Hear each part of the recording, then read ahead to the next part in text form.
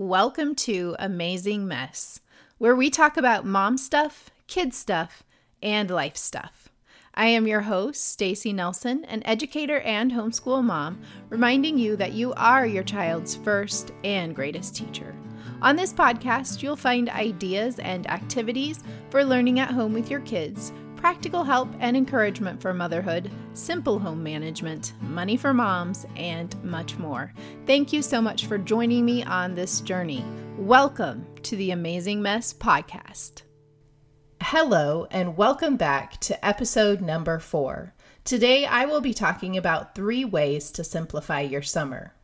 I did want to let you know that I originally recorded this as a video in my car, so the audio is not fabulous. I did try to make it a little bit better, but it is not as high of quality as I hoped. But I hope you are still able to get the main points. A couple weeks ago on my Facebook page, I posted a quote that pretty much, it was from Jessica Scott, and it said something about, you only have 18 delicious summers with your children, and this is one of them. And that should give you perspective, is basically what it was saying. And that really went crazy. I think that we all want to be intentional with our summer, but we don't always know how. Or if you're like me, you've kind of let things go crazy in the summer. Like one year I let my girls sign up for so many things. It was really out of control. And so this year I really wanted to simplify that. What I really wanted to do this summer was to be intentional. And my word for the year that I chose back in January is simplify. I don't know if you ever choose a word for your year or not, but it's a great practice. I've done it for maybe 5 or 6 years, maybe 6 years now. And it really just helps me to focus in on this one word and kind of like helps me shape my goals for the year. And so I chose the word simplify. I came up with 3 things that I think you can do to help simplify your summer with kids. So the very first one is to come up with your own word for the summer. So I have the word simplify for my whole year, but I was thinking, well, what if I just have a word just for my summer? What do I want to accomplish this summer? What does that look like? And so I chose the word memories because I only have a few summers left with my oldest daughter, and I really want to make some memories. Using that word is helping me to shape my goals for the summer. So I think that's a great idea, just to choose a word for the summer and then use that word to help you shape your goals and make some decisions about what's most important, because we can't do everything in the summer. And I always have these grandiose plans, and I'm an idealist. You may have figured that out by now. And I just can't get it all done. I am choosing just a couple of goals. And one of my goals is to do some things on a bucket list. And I don't want to do like a billion things on a bucket list like I've tried to do in the past.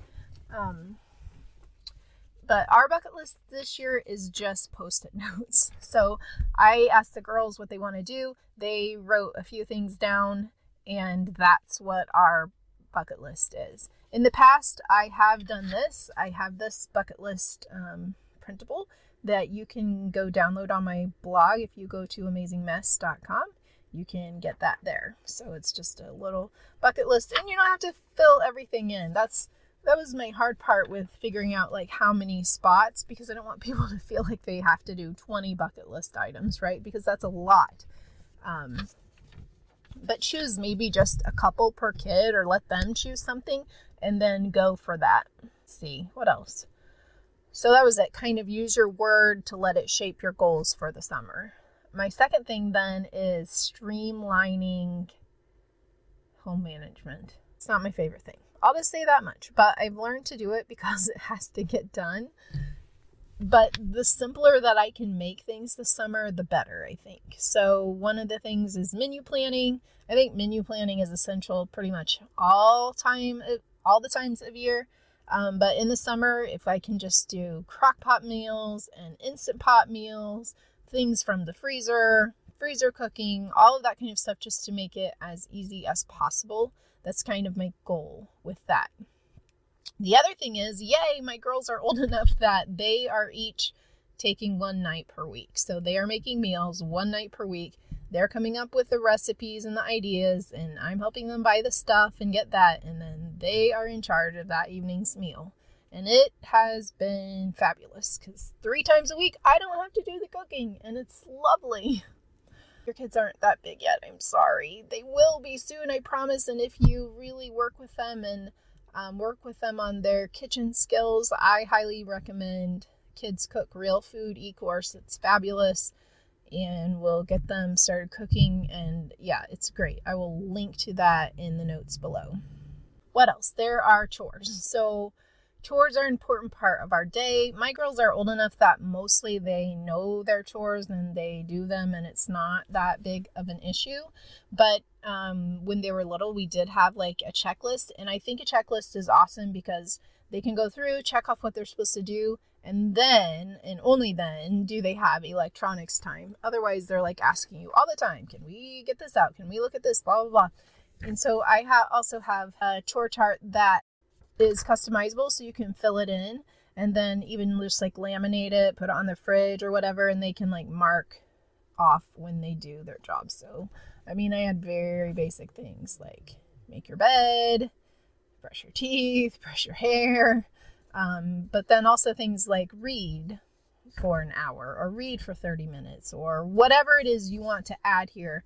You could add that for your summer list, and then they need to finish all of those things before they can get any electronics time. So there you go. Right, number 3. No, let's go back. Decluttering, because that's another home management thing that I think. So streamlining your home management. Decluttering is huge in helping you clean less.